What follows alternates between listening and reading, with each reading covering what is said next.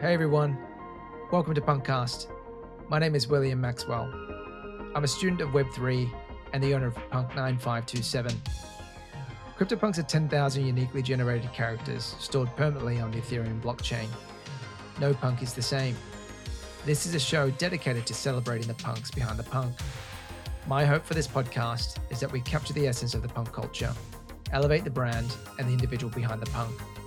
One last thing. Projects discussed on the show is not financial advice. Crypto and NFTs are a volatile and risky asset class. Please always do your own research. Other than that, let's go. Good morning and welcome back to another episode of Punkcast. Today we're back with Punk7741. He's got two Eddies, horn-rimmed glasses, and a mole. In real life, he's got a background in marketing at Microsoft, and now he's the founder of an NFT collection called ittybits. Please welcome Jeremy.eth to the show. Jeremy, how are you, man? Great. Yeah, thanks for having me. Excited to be here. Mate, excited to have you on. I've been seeing these ittybits pop up on my feed, and it sounds like you've got a diehard community too, so I'd love to sort of unwrap that with you. But maybe before we get into the nuts and bolts of that, normally I sort of ask, how you got your handle. Is there a story behind it? But I'm assuming your name is actually Jeremy. But Jeremy.eth, that would have been a really hard handle to find. Like, you must have been in early. Yeah, absolutely. So I got into crypto in 2017, just on the recommendations of a few colleagues at work. I had discounted it all as kind of just internet gaming, gaming tokens or whatnot in the mid 2000s. But finally in 17, I took the plunge, went through the proverbial rabbit hole, if you will, and was hooked, right? Was hooked on this kind of concept of decentralization and whatnot.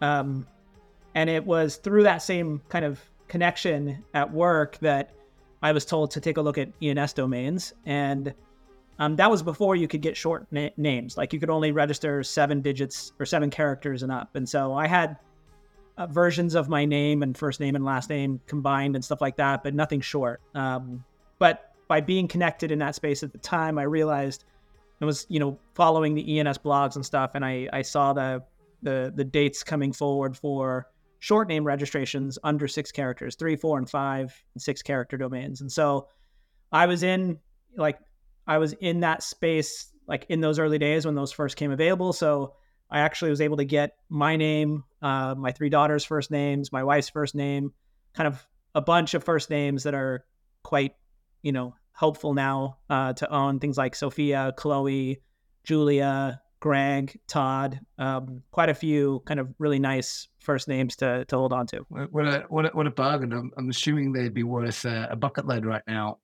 When was that? When did you really get into ENSs? Or I think it was, I think my first ENS was probably 18. And then if I'm not mistaken, I have to go back and look at kind of transaction history on when I actually secured the 6 characters and the 5 character ones. But I think it was 19 when they opened up the 6 character, 5 character, 4 character. Super early. Well, mate, great to sort of have you on Punkcast. And I think a few people sort of reached out just, wanting to hear this interview as well. I think sort of interested to hear about it a bit. But, would you be able to share a little bit about your sort of background, sort of pre-crypto, and then we can sort of get into your crypto part? Yeah. So, I've been in and around the tech space for a while, right? So coming out of grad school, I did a small stint at the Houston Rockets, which was the NBA basketball team down in Houston. And then I left that to go into tech consulting in the DC area, which quickly moved me out to Seattle to work at Microsoft as a consultant. And after a couple of years of doing that, I transitioned over to full-time at Microsoft. And I was there for a little over 12 years. My last role, I was director of marketing operations, marketing services, not a developer, don't write code, not an engineer. I was always kind of on the business and operations side. And I did that for the last 12 years, leading up into through COVID, really. I left about a year and a half ago, 2 years ago, to join a video game company where I'm currently at. And at the same time, over the last few years, I've been kind of really just exploring the Web3 space, learning how to do stuff in Web3, really leveraging AI to its fullest extent to kind of empower me to do stuff on my own in Web3 as well. So yeah, I've been kind of goofing around in Web3 and kind of being a quasi creator and whatnot since roughly 2021. Ever since I first started getting into, I mean, I had ENS in like 1920 or so, but I didn't realize those were really NFTs. I didn't think of them as that. I didn't really get into, I would say, NFTs until roughly around 2020. What did you actually study? I have a master's degree in international business. Okay. And then you straight into the Houston Rockets, man. That's pretty cool. That was fun. That was cool for a year. I wasn't a big NBA or basketball fan, so it was kind of an interesting transition. Like I went there more for kind of the analytics challenge. I was research and insights manager, and it was kind of just a cool place to kind of, first roll out of grad school. It was kind of just a cool place to kind of, learn a little, apply kind of the MBA type kind of thinking processes to research and to, internal fan analytics and whatnot. But yeah, that I only did it for a year because I think, deep down, I think I wanted out of Texas, and looking back, kind of the lure of big tech and consulting at Microsoft kind of was pretty significant at the time. When was that? What year was? It was like, I think I left the Rockets in 2007 and moved to DC. And then I was only in DC for like 3 months because my first client was Microsoft. And so they wanted me on site in Seattle. So I pretty much moved out to Seattle, by winter of the same year. Gotcha. And that was when you sort of started, I guess, getting into a bit more the tech side. And then you got into crypto when in 17? What was your journey into crypto? Yeah, I didn't. Yeah, I mean, I remember, this is funny. Like I remember sitting, I can remember the building and the cubicle that I was at Microsoft in like 2010, 2011 or so, when I read my first article on Bitcoin, and I didn't understand it. I didn't quite get it. So I discounted it then. And then I discounted it a couple of more times when it came across my channels. So it wasn't until 2017 when a friend of mine from Lebanon was in town at Microsoft and was convincing me over lunch probably, to dig in deeper and learn more about Bitcoin and learn more about Ethereum. And I think he had made some decent gains in the last 6 months, and he was kind of trying to get me to see what he was doing. And then it was just this massive kind of deep dive for the next, I'd say 6 months. It was like fire hose, like everything was crypto. Crazy. And that was just Bitcoin mostly, or were you sort of dabbling into just Bitcoin and Ethereum? It was Bitcoin and Ethereum, I'd say 80%, and then 20% I goofed around with like a really long tail of like Neo, a bunch of like ERC20 tokens. It was always like a 10, 15% of the portfolio, and most of it is, went to zero. So yeah, but it was primarily Bitcoin, primarily Ethereum, probably, 50, 40, 10, I would say, Bitcoin, Ethereum, shitcoins. Gotcha. And then I think that's when I got into basically I lost everything in 2017. I do remember Neo. That was touted to be the Chinese Ethereum at the time. I think it was Ant shares at first, and then it converted into Neo. I had Neo. I had like OMG, I think it was called. I had what do I have? ARK, ARK. Yeah. I had a bunch of Ripple. I sold all of that at break even. Like I had it at 24 cents. It ran all the way up to like, I want to say it was like $4 at one point. And then it ran all the way back down to like less than 24 cents. I think I sold all break even. I did have a couple of moments. My wife likes to remind me of this. Like there were a couple of moments when, so I bought into like Bitcoin and Ethereum before they ran up to 20K. or before Bitcoin ran up to 20K. And then it ran all the way back down. If you remember in early 18, it ran all the way back down to like 4K or 3K or something like that. And I held it all the way up to 20. And then I held it all the way back down to 3 or 4 or whatever it went down to.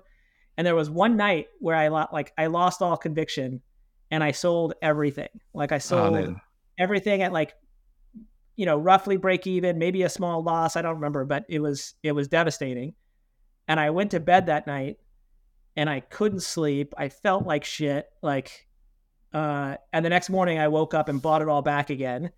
And so grateful that I don't know, like I got scared. I sold it all. I think I bought it back the next morning for slightly more, but it wasn't terrible. And then from then on, it was just like, just hold it. This is going to be a long journey. Like the quick wins are maybe not going to happen anymore. And just bear with it and wait it out. Well, I'm sure it's finally sort of paid off for you, given that, Bitcoin's sort of circa 40 grand again. But I think there was a lot of big lessons sort of coming out of that, because I think in that first one, it felt like just a bit of a gamble for me. And so I probably wasn't like super sort of invested. So I sort of feel like the last cycle was probably my first cycle. So it sounds like you've been through multi-cycles now. This is probably your third, probably my second cycle. I mean, how are you sort of feeling about where we are right now? I mean, it's weird because I don't, so 2018 was an obsessive year of always looking at TradingView, always looking at charts. And it was unhealthy, right? Like I'd gone through like the 17 cycle of like going all the way up and then coming all the way down and then thinking it would go back up quickly. And 18 was it was a super slow year. It was it was the beginning of a long winter. And I think towards the end of 18, I just realized like I had to uninstall all those apps. I had to quit looking at numbers. And so in the more recent run up, what was it, 21 or so, when it ran back up to like 60K or something like that, like I didn't really have the apps installed anymore. Like I wasn't really, I was aware, like I didn't live under a rock. Like I knew the numbers were up again, but I also kind of told myself, don't get sucked into it. You're not selling anything right now anyway, so don't count any of this stuff. And so I kind of just, like I know it's at, I actually haven't checked in the last probably week. So I know it's at roughly 40 right now. I think it was up like to 48 or 49 or something like that a month ago. But like, I don't keep a close pulse on it anymore because like deep down, it's like, I think I'm just holding it anyway for the next 5, 6, 7, 8 years. So it doesn't really come into anything. Yeah. That's probably a smarter way to sort of play that. I probably need to.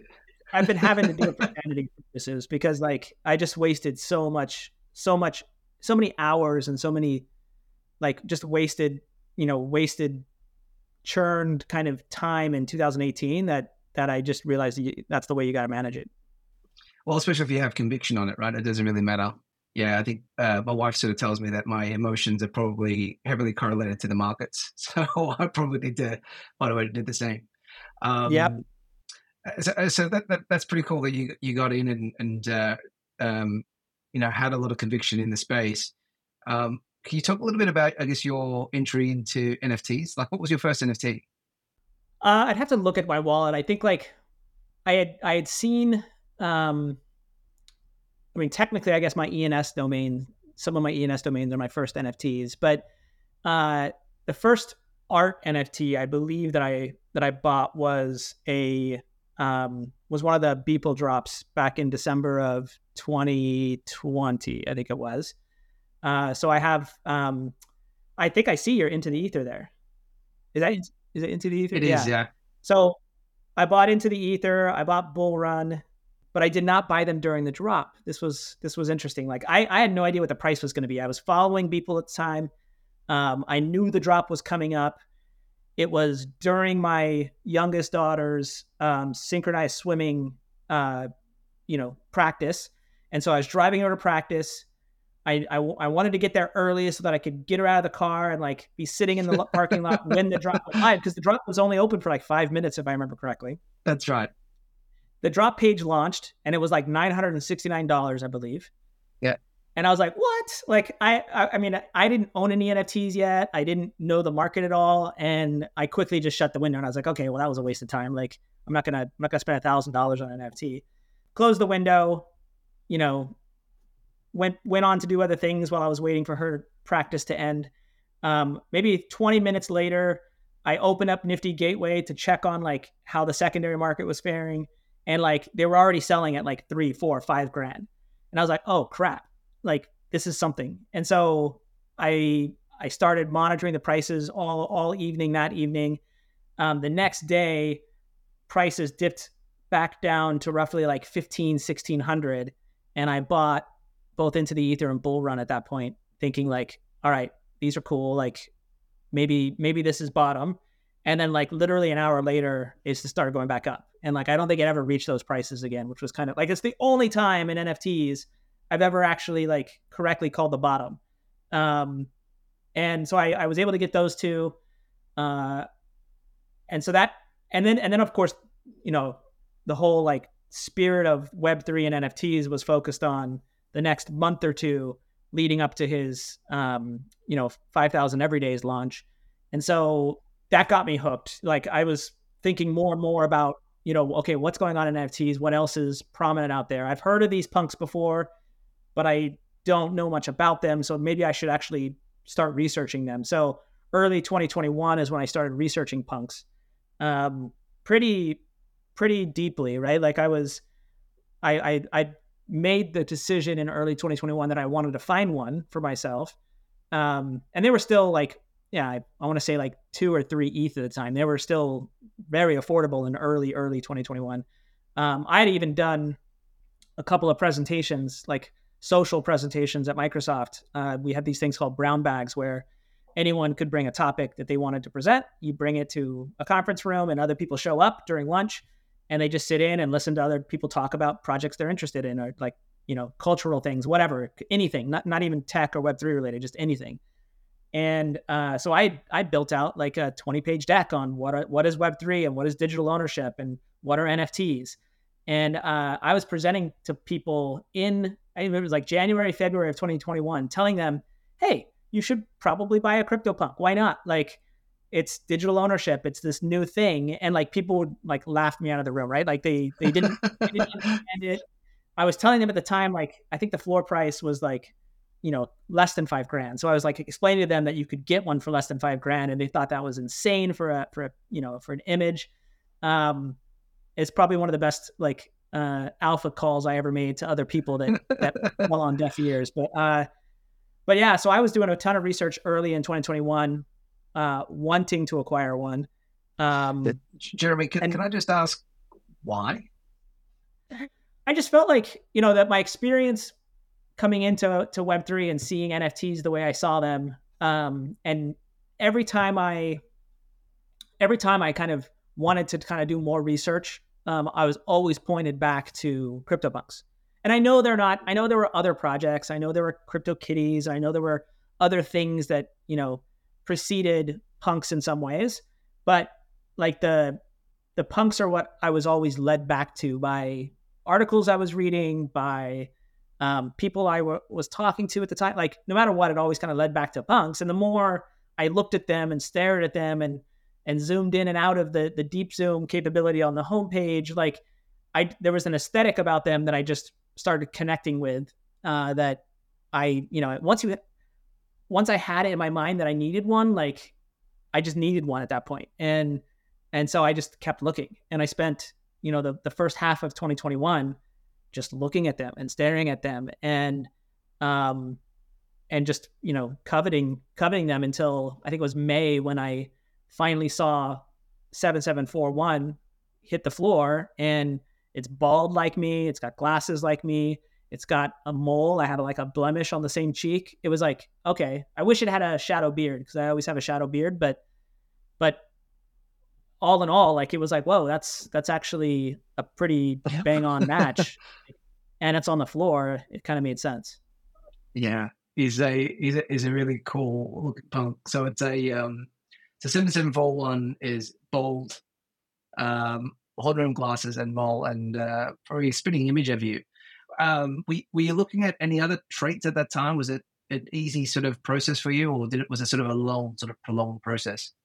No, it was pretty quick. Like as soon as I saw that hit the floor, it was like, all right, I should probably tell my wife that I'm gonna put some ETH down on this, because it was, it was still like 18 ETH at the time, which was kind of pricey. And so I was like, I should probably tell her. So I told her real quick, and she was like, as long as you're playing with house money, as long as you're playing with kind of the stuff that you've already, as long as you're not putting new stuff into crypto, like go for it. And so, yeah, like from the moment that I saw it to, I think it was like 24 hours before I acquired it, right? Like it was, let me just do a little bit of thinking. Let me check a couple of boxes, and then I'll grab it. Yeah, nice. Yeah, always got to check with the wifey. And also it's funny. I guess you're just talking about the early days of Nifty Gateway, and similar with you, Jeremy.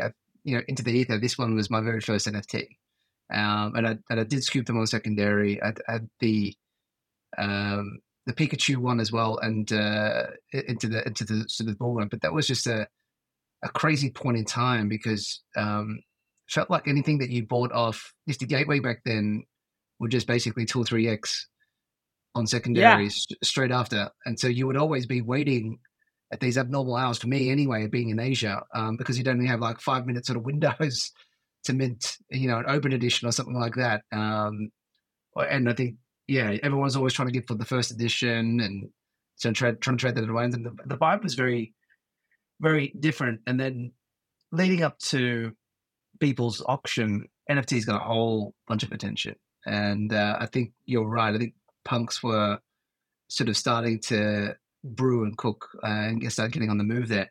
Were you in the Discord at all when you were doing any of your research, or was it just mostly outside of? It was mostly outside. I wasn't I didn't know what Discord was probably in early 2021, so I definitely wasn't in there early. Yeah, I'd have to look back and try to find when my first post within the Punks Discord was. I haven't done that lately, but yeah, I didn't connect with a bunch of punks inside the Discord. I didn't connect with a bunch of punks one-on-one. I didn't know any punks in real life. I actually didn't meet a bunch of punks until 2023. I met a couple. I met a guy here in Seattle. I went to the CryptoPunk event at the Beeple Studios back in September. Wow. So that was probably the first time I'd been around multiple punks at the same time. There was a brunch there. There was a dinner there before the event. So that was kind of the first social punk thing I've ever done. So that was interesting, because my life leading up to 2022 was mostly Microsoft. I love doing stuff in Web3, but most of my time and professional stuff was all kind of regular job stuff. So it wasn't until 2022, more so 2023, where I had left kind of the Microsoft bubble and where I was starting to spend more time in kind of Web3 culture and trying to meet people. What did you find sort of fascinating about Web3 culture to go a little bit deeper, do you think? I think it's the decentralized nature of it and the ownership nature of it. I've always fancied myself kind of a creator and an artist on the side. And so I've always liked goofing around and making things and, building little, basic, I've had kind of domains and little silly basic websites on the side in the past and whatnot, little digital ventures here and there. But I've always been limited by needing to partner with somebody that could code something or needing to kind of rely on some tech or something that I didn't know how to build from scratch. And so, when I started seeing the stories of, creators and folks building collections and building things and building communities, I think that drew me in further. And back in 2021, I did do a little bit of kind of creation and community building and whatnot on my own as well. Throughout my process with kind of researching and finding Punk7741, I ended up developing Expansion Punks, which is a 10K expansion of the original CryptoPunks. Was that yours? You did the Expansion Punks? I did. So it was me. So the story of expansion punks stems out of all the research that I was doing, trait hunting and understanding all the punks. I have 3 daughters, and they would see me poring over these things for weeks, for months, right? And they would come to me and they would say, like, they'd see me mostly on like CryptoPunks.app homepage, zooming in, looking at the 10K, and they would come over and say, "Hey, let me play with it. Let me find myself." And like the challenge they had was they couldn't really find the features that they wanted in a female punk. The original CryptoPunks, it's more like a 60-40 split between male and female. So they're mostly male.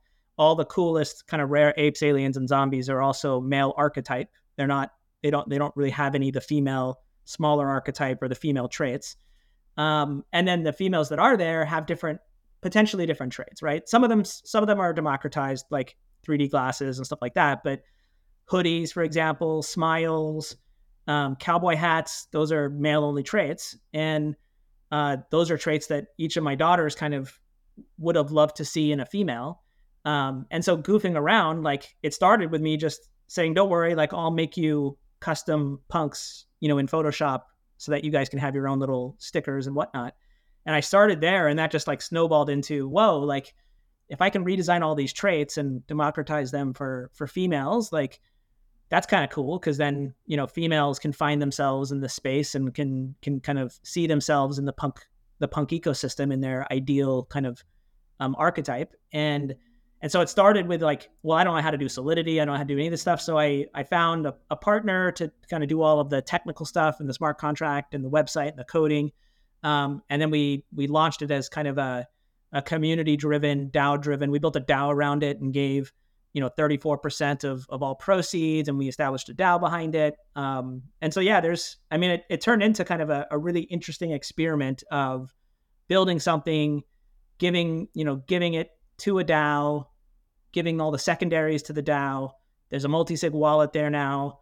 There's at one point the DAO had like $1 million in value in the treasury. The DAO now voted, I think early last year, to buy a CryptoPunk. So CryptoPunk 2321 is owned by the Expansion Punks community. And so it was a pretty cool story of like, creating something, the art side of it. Like we did all this cool technical stuff to create 10,000 new combinations of traits. We did perceptual hashing algorithms on it to make sure that no expansion punk had a pixel for pixel match to any existing CryptoPunk. So it's not just about making sure the traits are different, because in punks, there's all kinds of hidden traits. And you could theoretically have a trait distinct punk, but have a pixel twin still if you've got a hidden trait in the mix. So we did all this stuff to kind of ensure there was a guaranteed uniqueness, proven through algorithms, and then kind of launched it in a way that said like, hey, if there were 10 more, like, we matched rarity, we matched all kinds of stuff to say like, hey, if Larva Labs engine turned back on and created 10K more and sprinkled in a little bit of like democratization across some of these traits to be available on females, what would that look like? What would that collection look like? And that's what I think we were successful with achieving in terms of the Expansion Punks collection. Jeremy, I actually, looking back, I actually minted, I think, like 20 of these things. And really? And for somebody dropped it to me. I can't remember. It was actually another punk. I forgot his name, but he said that I'm sort of doing this because I think at that time, derivative punks started making a bit of a run. Yeah, for sure. I had, I just sort of bought some of the fast food punks, punks with like McDonald's hats and stuff like that for a little bit of fun. And then I just listed it for a, absurd sort of high number. I think it was like maybe 1.5 ETH, and they started getting bought. And that's when I started paying attention to derivative punks. And I think Funks came on the scene, Zunks came on the scene at the time, and obviously, expansion punks, and sort of minted them. But I felt like it didn't move, right? It just sort of sat there for a while. And then all of a sudden it picked up a bit of speed towards the end.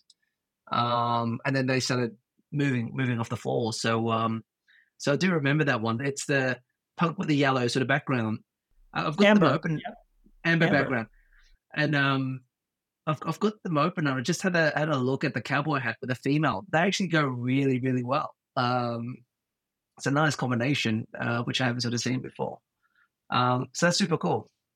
And then, so expansion punks. So is there still an active community there, or what's going on there? Yeah, there is a community there. There's a Discord, and there's 3,000 roughly unique holders, and there's still sizable value in the treasury. ETH is down compared to where it was at its peak, and there's also the treasury has been spent on different things. They bought, like I said, the treasury bought a punk last year. There was a DAO had kind of hired a CMO at one point to kind of manage the community. So some money was spent on compensation for different roles at points in 2022 and 2023. Right now, it's kind of, I'd say it's in hibernation mode. The challenge with it is it's still, it is a DAO. So no one can extract any money out of it or any value out of it without kind of going through proposals and without kind of securing the will of the community. So it was one of those kind of experiments that, honestly, if I did it all over again, I don't know if I would have done it the same way, right? Like I think it was super interesting, and it creates a super kind of interesting environment where now there's this thing that exists, and there is a multi-sig wallet with 8 kind of doxed members of the community that need to all coordinate and sign transactions if there's the will of the community there to do something. And there's snapshot, and there's different processes that were set up for it. But with the bear market over the last kind of year and a half, things went pretty quiet, right? Like the value was going down.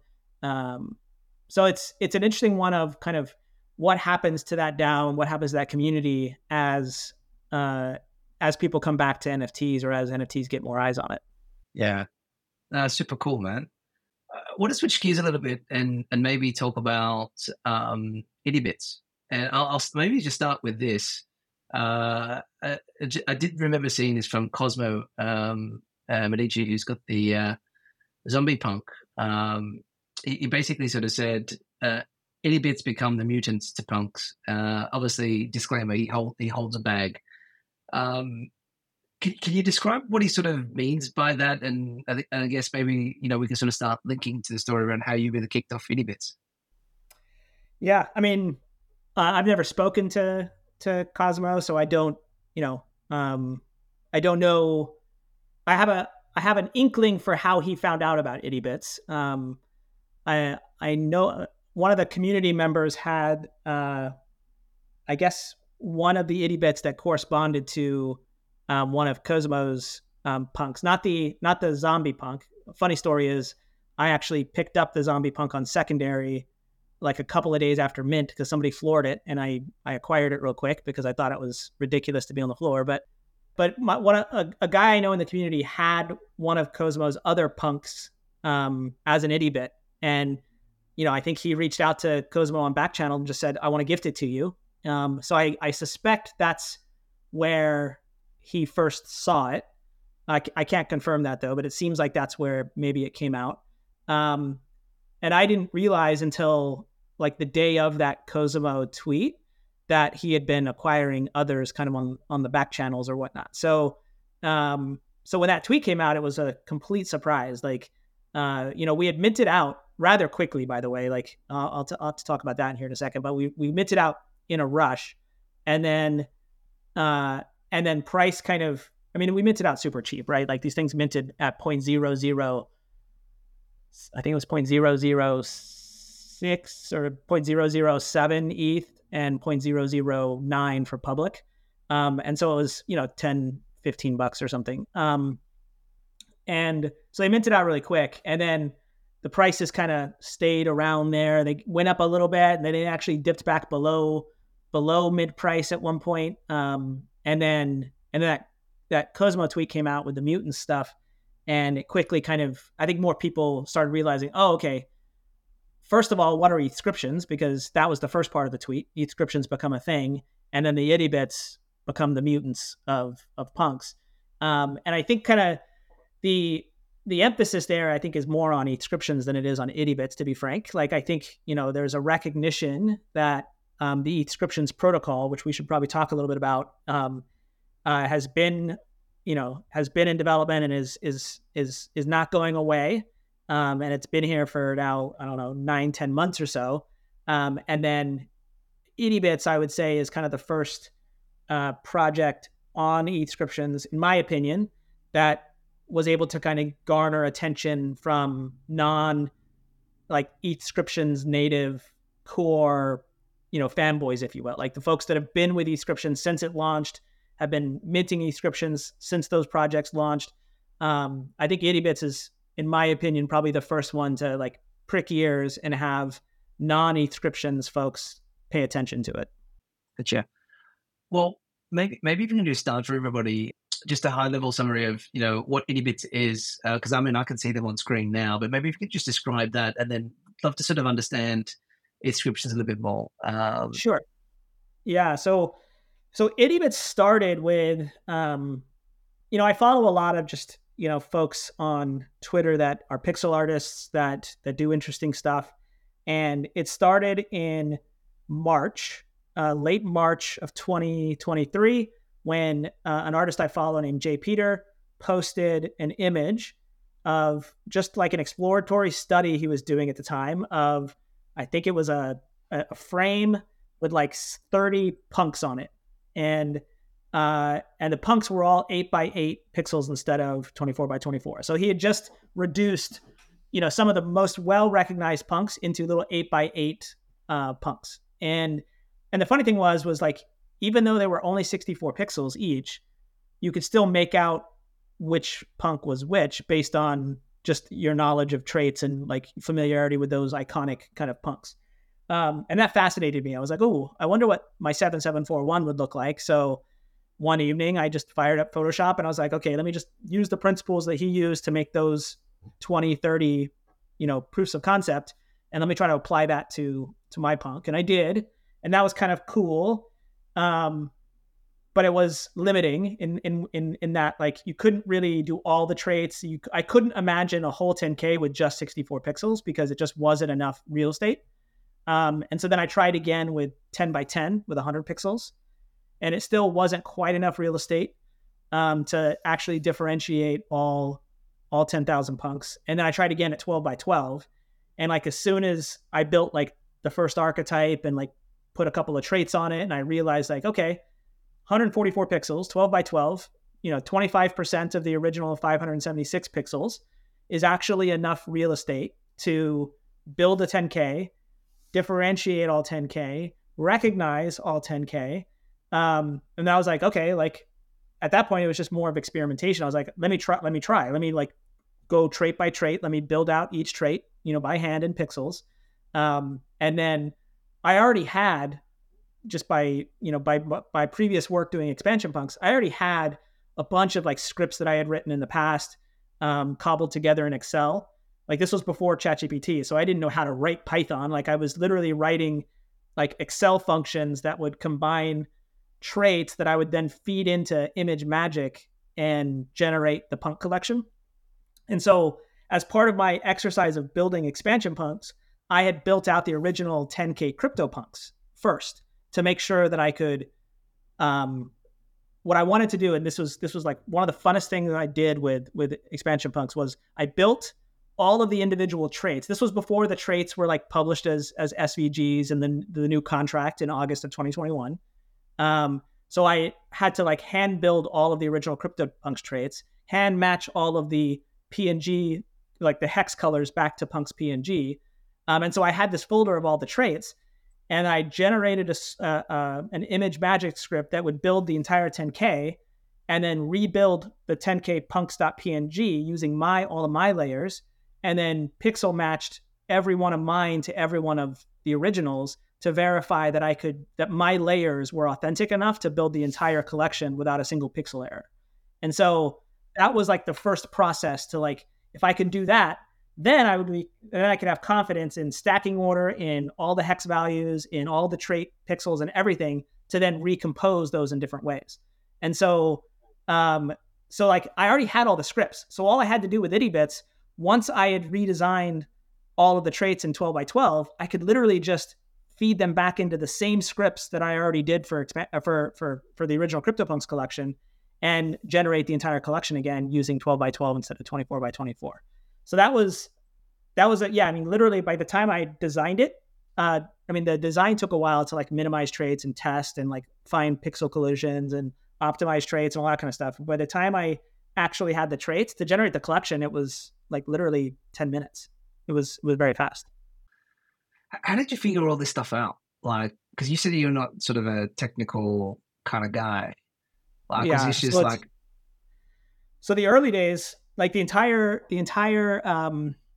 expansion punks collection pre ChatGPT, I did with Excel, and I built Excel if-then functions and combination functions and all that kind of stuff that would build out little one-line image magic scripts. And image magic is like an open source imaging software that basically you can tell it to compile layer on top of layer on top of layer on top of layer, right? And so I would write, and I have this, literally it's like 100, 200 columns of data in an Excel file multiplied by 10,000 rows.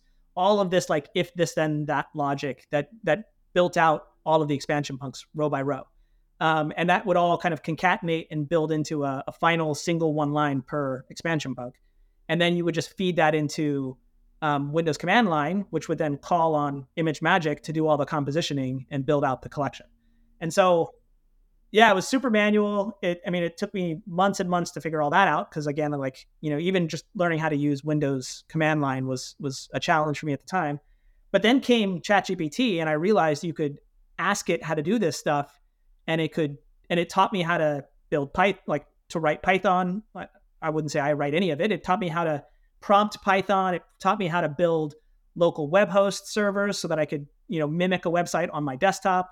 It taught me how to, initialize and deploy through Git. It taught me how to push through Git onto Netlify to host actual pages. And so, I'd say 95% of the experience that you see right now on ittybits.xyz was all stuff that I built as a non-developer using ChatGPT, using open source Gits, and brute force prompting and modifying and prompting and testing and modifying until I got to a point where the site was functional. It wasn't until mid-December, like a couple of weeks before ittybits launched, that I actually brought on a friend of mine who's a developer to kind of take a look at it and optimize it and clean it up. Like the funny story is like ChatGPT will get you really, really far, but it's not always the most optimized version of code. So like the way you see the site operating today, every time you clicked on something, all 10,000 ittybits would load in the background again. Every time you like navigated to a different page, all 10,000 ittybits had to load. And so it was super snappy on my desktop, but as soon as it went live on Netlify and out in the public, like it would slow down. And so I did have some help kind of optimizing calls and making the header more efficient so that, it wouldn't reload everything every single time you did something. But it's still a really cool use case of using AI to kind of unlock potential and figure things out. And really, like, for me, the year was all about, 2023 was all about, can I do this without a dev? Can I get this to mint? Can I get a collection? Can I do it in a way that I don't have to depend on somebody else? Can I envision the experience that I want as a collector on a web page? The features, the explorability. There's some really, if you're on a desktop, you really have to check out ittybits.xyz, because there's like the zoom feature, which was definitely inspired by the functionality on CryptoPunks.app. But the explore feature is something that, frankly, you haven't seen before in NFTs. And it's a desktop only experience, but it's a data dream to be able to go in and pivot all of the ittybits. By the way, it's the same metadata as punks, so it's applicable if you're a punk owner as well. You can go there and you can pivot the data, you can filter the data, you can create 3D scatter plots, you can create tree map versions of data. If you're a statistician and you love looking at data through different visualizations, you'll have a lot of fun kind of just pivoting all the data. Yeah, I'm on it now. It's actually really cool. And if you've got a chance, everyone should check out ittybits.xyz on the explore section. But it almost looks like a 3D sort of, what kind of graph would you sort of say that is? But then you'll be able to pick out, like, so for example, I'm just highlighting a single sort of block at the back there is basically seed phrase, right? So is the male with sort of attributes sort of trunks, and he sort of sticks out. So it's interesting to sort of see punks stacked up this way, because you can compare the different types of punks, aliens and apes, females and males, and you can just sort of compare them pretty quickly visually. It's pretty interesting. It's cool because like each punk is represented as a cube. It's a grain of sand, and the grain of sand is colored to match the skin tone of the respective punk and or ittybit. And you can hover over any of those grains of sand, and the tooltip will pop up and show you which ittybit you're looking at. It'll show you all the traits. You can then click on that ittybit and go to that ittybit specific dedicated page to look at all the traits in more detail. And then of course that's also where it exposes a lot of the new metadata that I've associated to ittybits, which are not part of the CryptoPunks collection. There's a lot of, because ittybits are new, because it's a derivative, it's unabashedly a derivative. I don't hide from that. Like it's literally, it is the derivative of the punks in a smaller, kind of more efficient canvas, using what I think is a very interesting, more efficient use of the Ethereum blockchain. Like these are still on Ethereum, but they're not NFTs. I know you started the conversation today with the ittybits NFT collection. These are actually not NFTs. They're inscriptions, which you say, well, why is that? Like, what's the difference? And I think it's really important for people to understand this new tech. There are no tokens here. There's no smart contract associated with ittybits. Each ittybit exists as a fully on-chain representation of the code that makes up the image that has been added to a call data transaction on Ethereum. So what does that mean? Like, let me start with like, what is an inscription and how did this protocol come about? So inscriptions came about as a concept earlier in 2023 when Middlemarch, also known by dumb name numbers, also known as Tom Lehman, was trying to like prove that Bitcoin inscriptions were dumb. Like his first thesis was, inscribing stuff on Bitcoin is dumb. I'm going to prove it by like trying to show you how that would work on Ethereum and show you how stupid it is. And like, that's the story. Like he started there, but then the more he like researched it and the more he tried to like prove it was dumb, he found interesting, novel things to do with it. And he found that like you could actually instead of putting it on a Satoshi, like you do with Bitcoin, inscriptions, what you're doing is you're taking the data URI, like the code equivalent for what an image is, and you're putting that in the memo field. It's called call data. You're putting that in the call data field of a transaction, of an ETH transaction. And so the easiest way to explain it to somebody is it's the memo field of a Venmo transaction. You go out for drinks with a friend. They paid for it. You owe them $10. You Venmo them $10. And in the memo, you put a little beer emoji. That beer emoji, is artwork that's going into a memo. And that memo goes along with that transaction history in the call data, and it can be called from the call data in the future. And that call data field is big enough to put artwork as long as the artwork is smaller than roughly 96 kbytes. So little pixel art fits fine.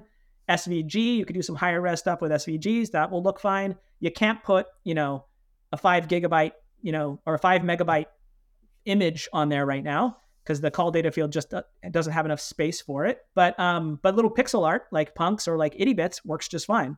And so that concept of like, oh, anybody can do this. Like any artist can go into MetaMask, go into advanced settings, say display call data, because by default it's hidden because it's more of a back-end administrative field to speak with smart contracts. But you can go into MetaMask, tell it to allow you to see the call data field, and then take little pixel art, convert it into its data URI. There's online tools that do this. Take that data URI, convert it into base 64. There's online tools that do that. Take the base 64, convert it into hex. There's online tools that do that. And then add that jumbled hex data to the call data field of a 0 ETH transaction. Send yourself 0 ETH, because you can send yourself 0 ETH all day long. You just pay the gas. Send yourself 0 ETH, embed that call data, and boom, your image is now fully on the network as call data information. And then the protocol around Ethscriptions defines how to look for that call data, right? It defines like the syntax to look for. It's a data URI format. And so these indexers out there are just watching every transaction on Ethereum.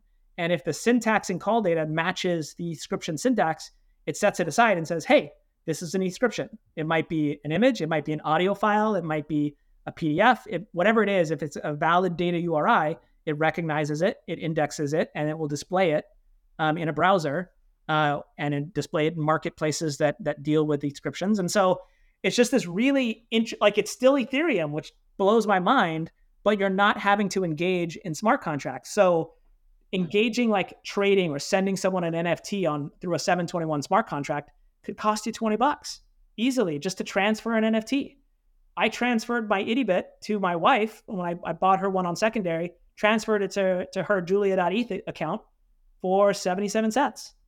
And that's because you're not dealing with smart contracts. You're not changing state.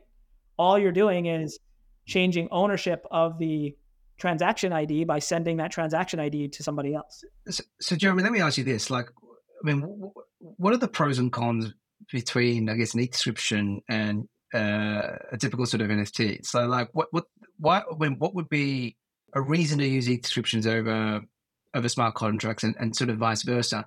I mean, as an example, could you still find a way to token gate things with an Ethscription? Yeah, and actually, we're doing that already. So, so you can, for example, on ittybits.xyz, we Ethscription gate your access to other features on the site. So if you own an ittybit and you connect your wallet, you can see the ittybits that you own on our site.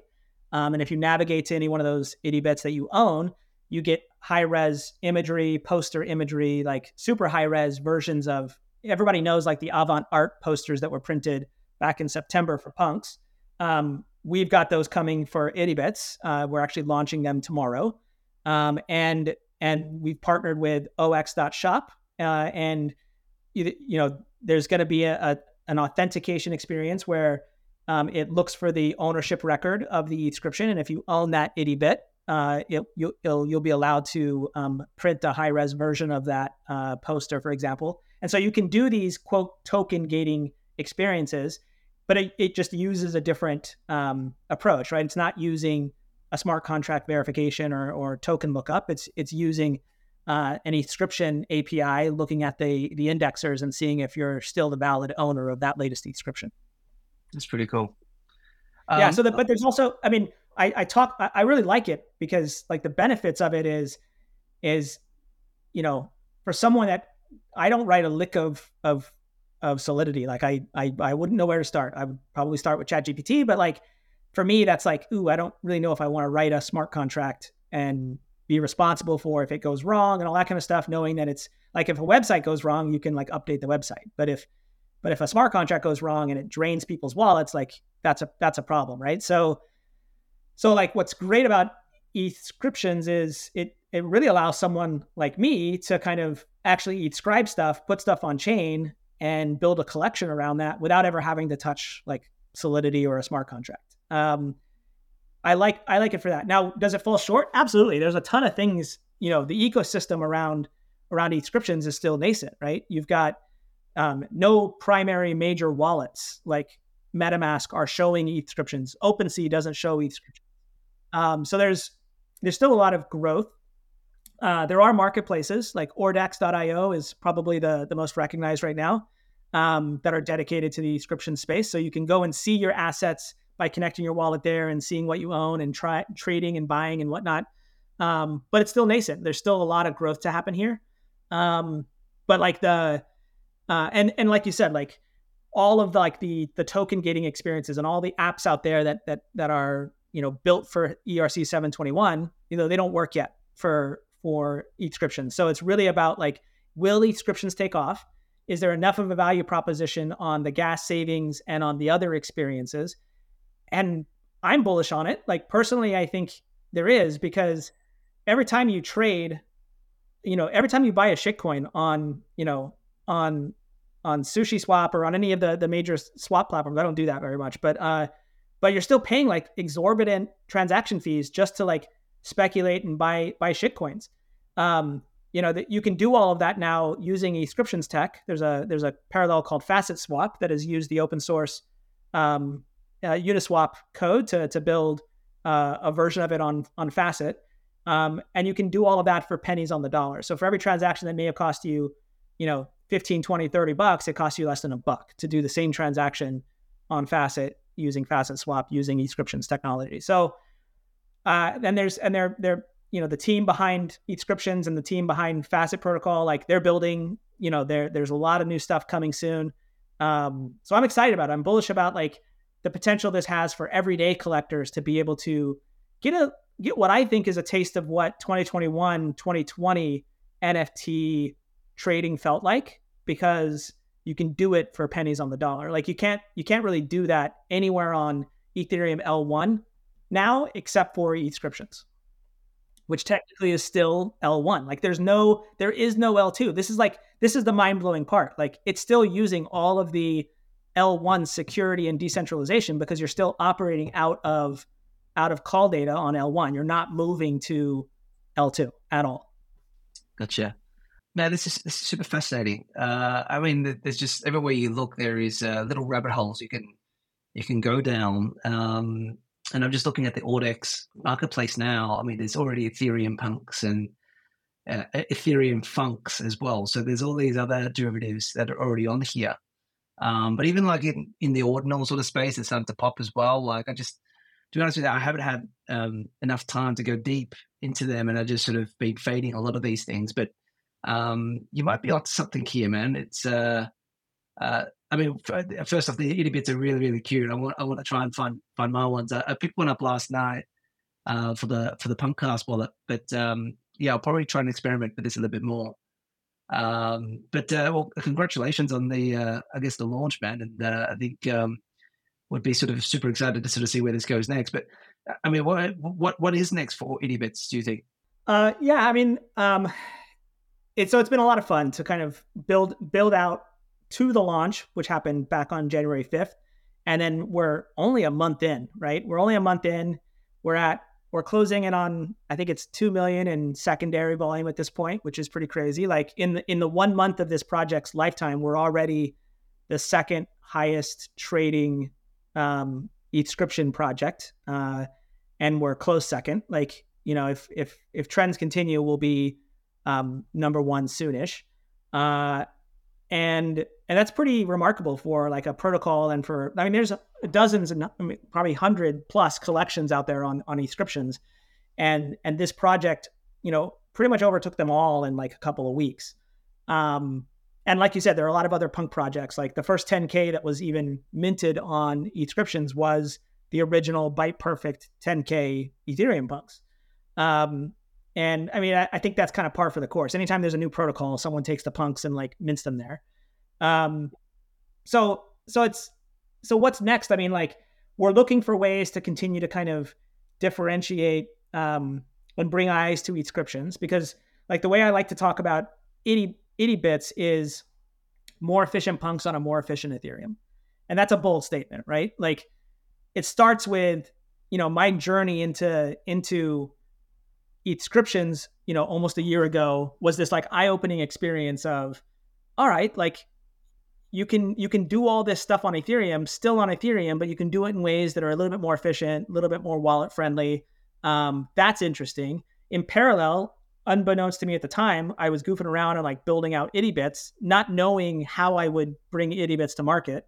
And it kind of all came together in December when I was realizing like, well, my journey in researching and understanding Eatscriptions and my journey in building these has been this parallel converging journey of more efficient punks on a more efficient Ethereum.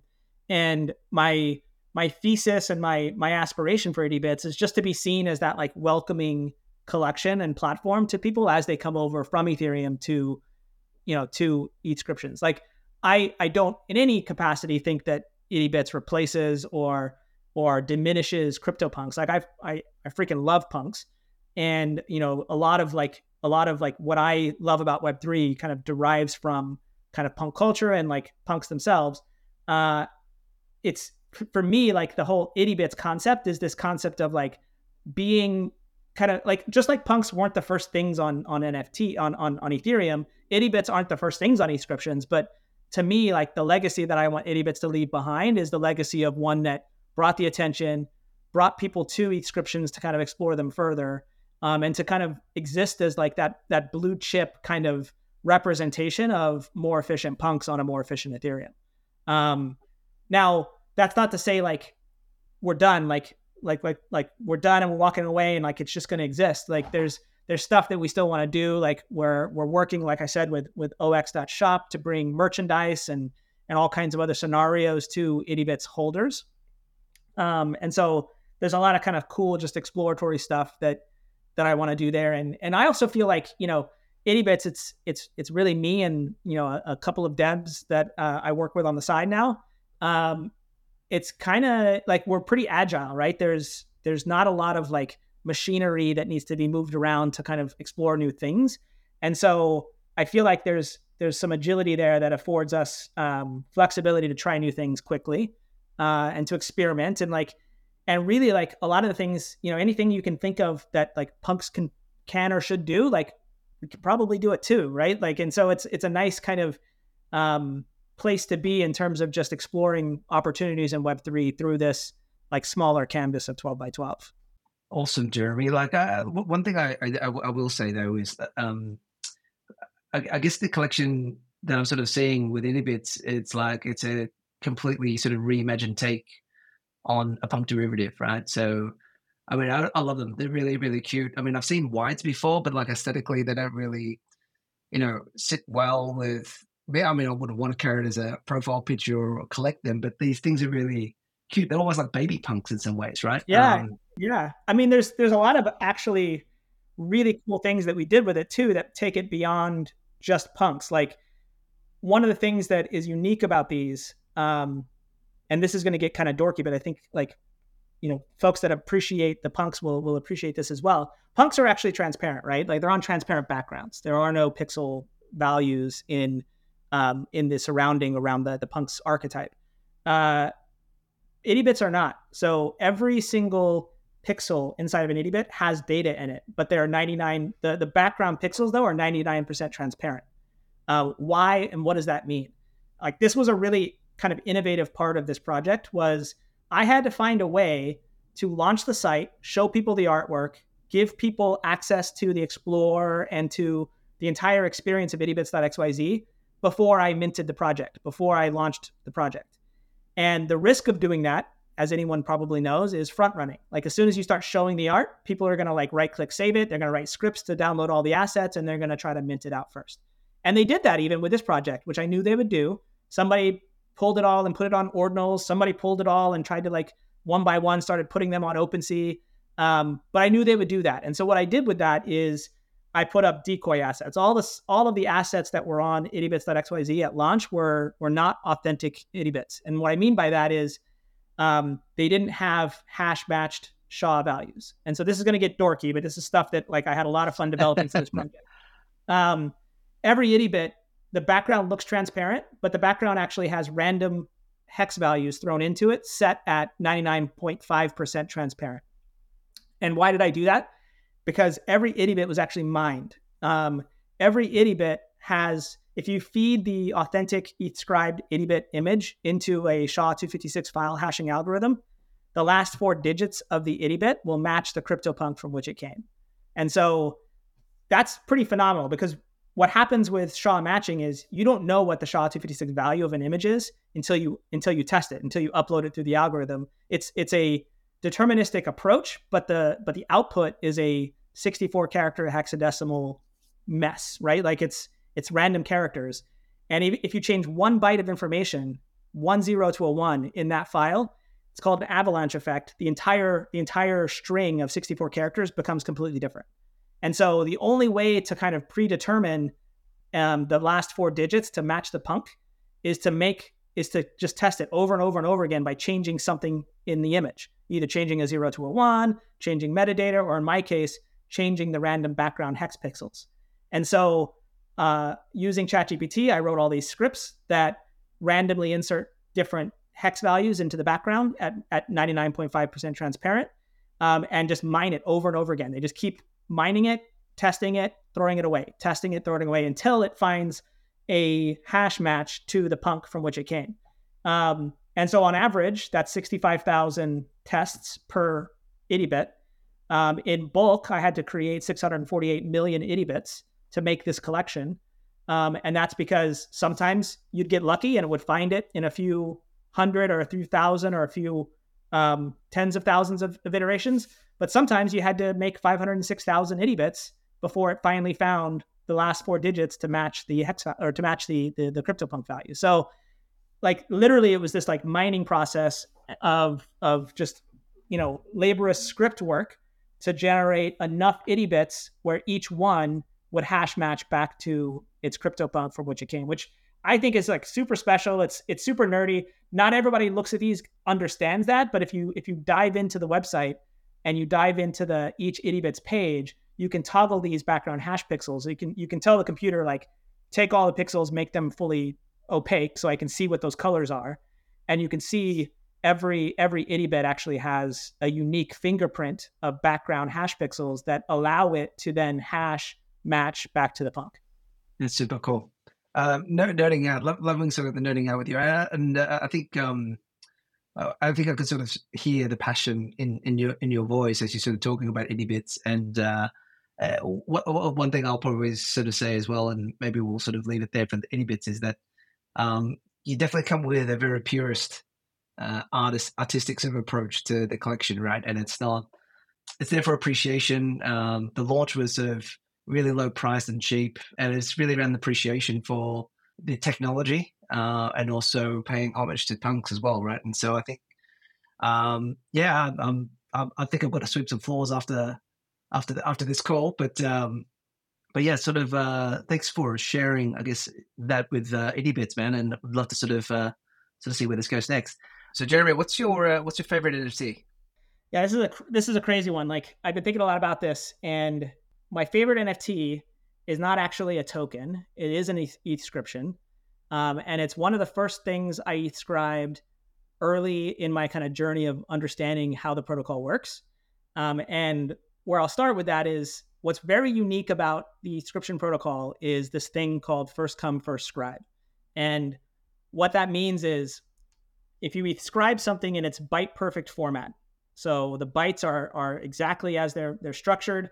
If somebody tries to ETH-scribe the same thing after you, the protocol won't recognize it as a valid ETH-scription. And so why is that important? Like that's important because what you can do is you can then preserve artifacts on ETH-scriptions in their byte perfect format and own them. And that was like the moment that I realized that like that's how you could use this protocol as like an archaeological log of authentic, original byte perfect images or documents or whatever. I got to searching, right? I like put on my Indiana Jones hat and it was like, okay, like what kind of vintage assets can I find that are less than 96 bytes that'll fit in call data, and I can ascribe them and be the sole owner of them.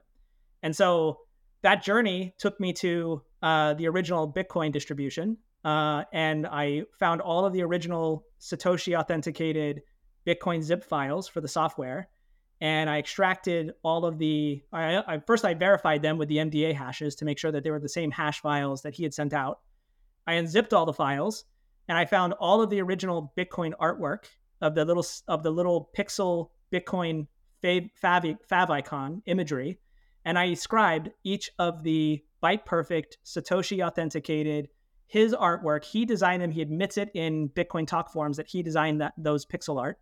And I ascribed. What does it look like, Jeremy? The first one is a tiny little like 16 by 16 pixel circular gold coin that says BC on it. It's before the glyph with the lines through it. It just says BC. I'll send you a link to the inscription after this. And it's like it's literally authenticated as his artwork, byte perfect. Anyone that comes along 100 years from now and unzips the original Bitcoin distribution and finds the imagery and tries to ascribe that artwork will be declined because it's already been ascribed.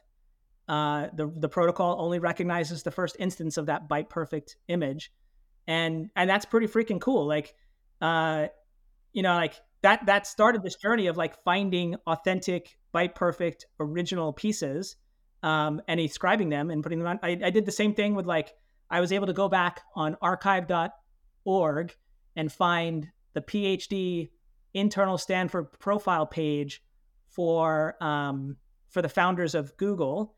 And they had a version of the Google logo that probably nobody's really ever seen, that was hosted on their like, early 90s or mid 90s, I guess, late 90s Stanford PhD profile page. And I inscribed those things because like these are like digital assets that the provenance is there. You can go and look at archive.org and find these old web pages with these byte perfect images that were as created, as uploaded by the creators at the time. And you can put them on chain and you can own them and you can trade them and you can prove that they're original. Like this idea of like using a protocol as like an archaeological provenance journal is just fascinating to me. And so that's a pretty fun and cool use case for why inscriptions are a little different than anything else. That's so cool and super nerdy.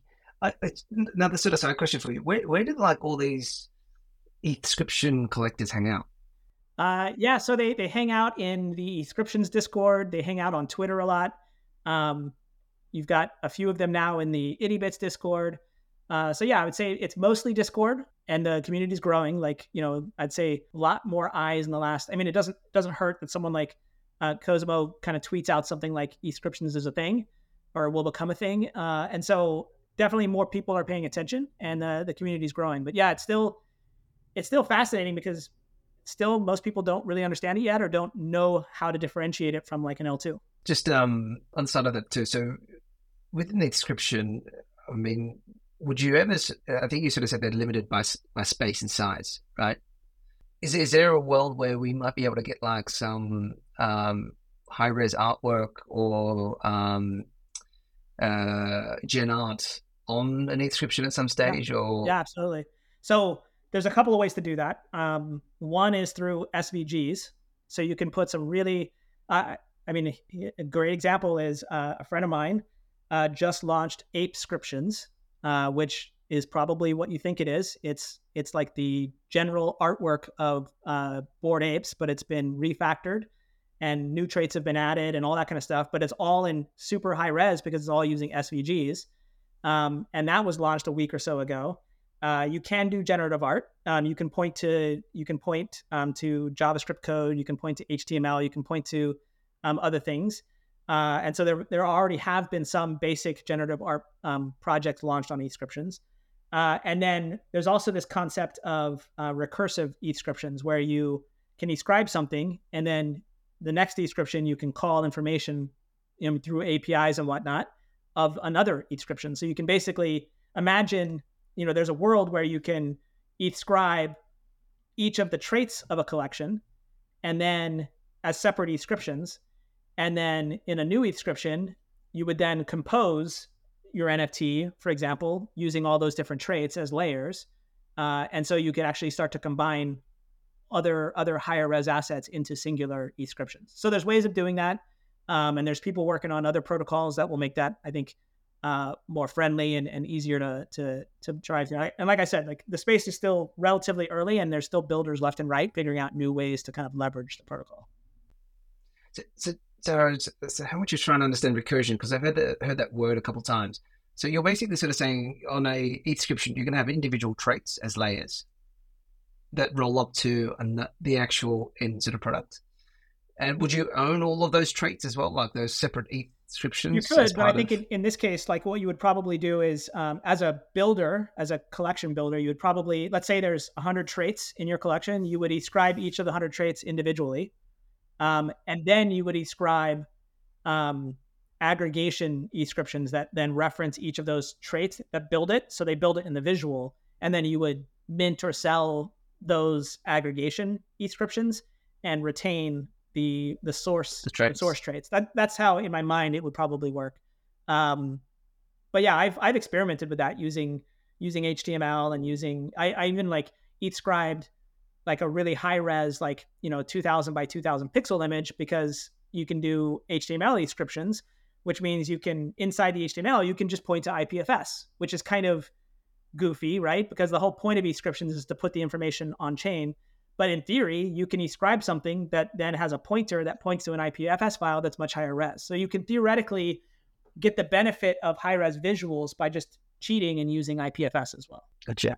Super interesting. Just switching gears back to punks. There's a sort of a few questions that I normally just generally ask, and I know we sort of nerded out on ittybits, but just switching gears a little bit back onto punks. If money wasn't sort of an issue for you, what would be your dream punk, do you think?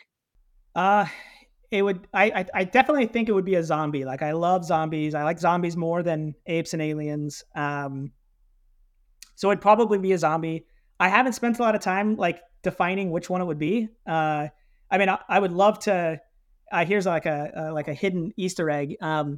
I designed the zombie that I wanted in expansion punks, and so it was basically my 7741, but just as zombie skin instead of light skin.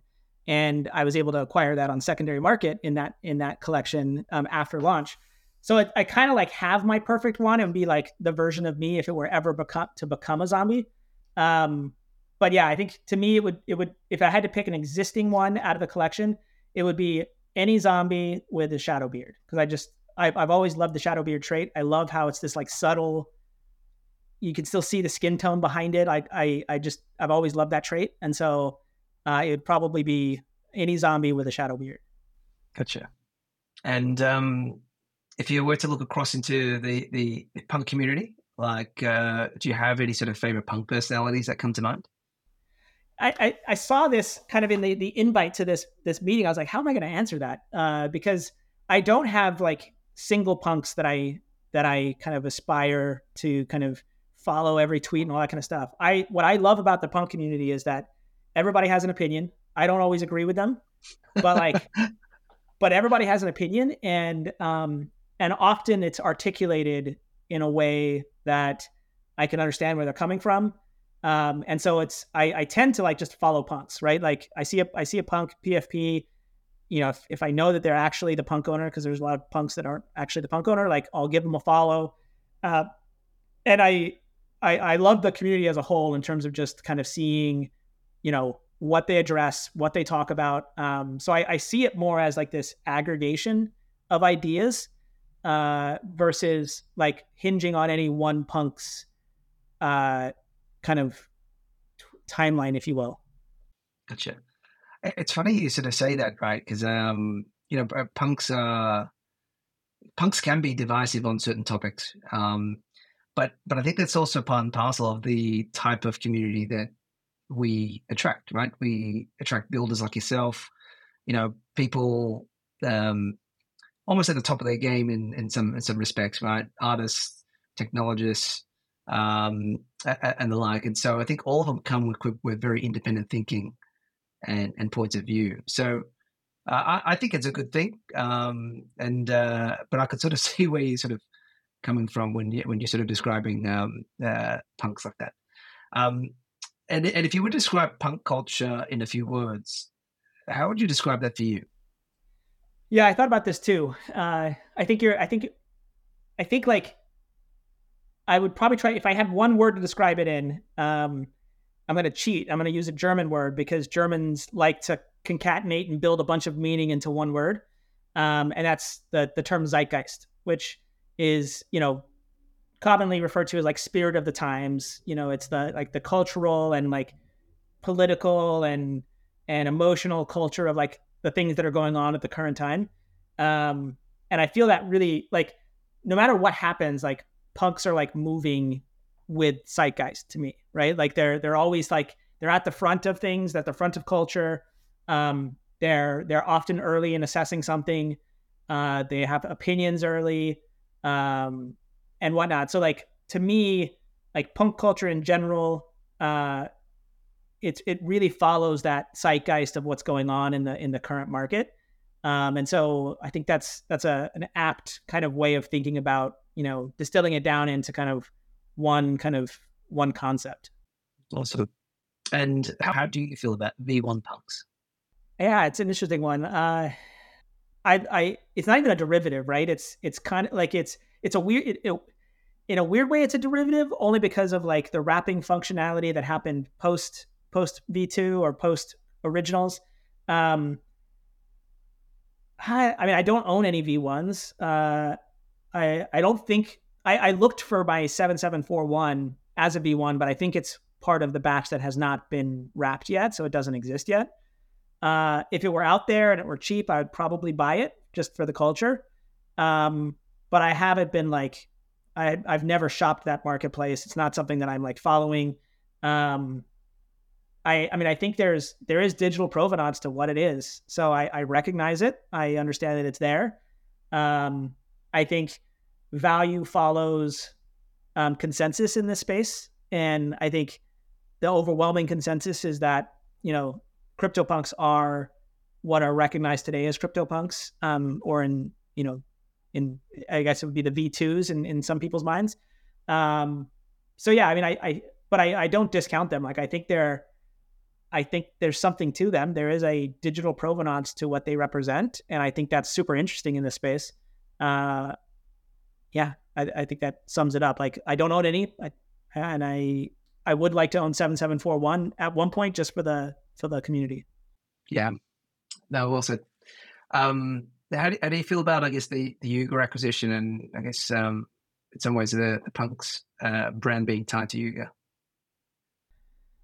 Yeah, it's an interesting one. Like, I don't know if it's, I don't know how to assess what could have been or what would have been or what should have been in another world, because it happened. And like I don't think what I appreciate is they're taking it, Yuga's not trying to commercialize it and not trying to rush into anything with it. I think whether Punks are owned by Yuga or whether they're like, I think Punks would always be Punks regardless of who owned it or what was being done with it. So I'm somewhat ambivalent to it, right? Like, I don't own any apes. I've never had any Yuga assets. I've never, acquired or sought to acquire any other Yuga assets. And so I don't really have a strong opinion on, should we or should we not be part of the Yuga umbrella. So I don't spend a lot of time thinking about that, because I think like, the Punks are like the toothpaste is out of the bottle. Like, you can't put it back in. You can't really change the culture around what they've become. I guess you could potentially F it up if you did some really bad moves, which I appreciate have not been made yet. So I think that's where I stand on it right now, is like, I don't spend a lot of time kind of imagining it or thinking about it. And I guess last question for the Punkcast today. If you could pass on a message to the next era of your punk, 7741, what would you like to say to them? Yeah, I'd say like build on it. Like, use it for connections, use it to build, use it for like the zeitgeist, like embody the zeitgeist that comes with owning and being part of the community, and, preserve it in that way. Like, don't do anything stupid that like, ruins its aesthetic for the next owner, right? Like, I mean, it's not something I plan on doing anything with or selling or anything anytime soon. So, but eventually if that time were to come, like, I would definitely want the new person to look at it as something to leverage as kind of a token into a community, a token into opportunity, and a token into connections that can hopefully help them, build and grow within the space as well. Jeremy, this was a super fun conversation, man. Thank you so much for educating me on inscriptions and help me sort of understand ittybits a lot more, but also fascinating to hear your story. And, in some ways we were connected to the past through expansion punks without really knowing it. And I hope to sort of catch you at one of these punk events going forward as well. But, I guess any sort of final closing comments on your side, and, what's the best way for people to find you? Yeah, I mean, first closing is just awesome time. It's great to meet you. I do look forward to attending more punk events in the future and getting to know more punks more directly. And the easiest way to reach me is, just find me on Twitter. It's @Posvar, or you can probably just search up Jeremy.eth and find me that way as well. And yeah, let's connect. I mean, I love ideating and building. I love, goofing around with little pixel art here and there as well. Find me and connect. Like, let's share interests together and let's find something to build together. Amazing. Guys, that wraps up an episode of Punkcast for the weekend. We'll be back next week with another amazing punk. Bye for now.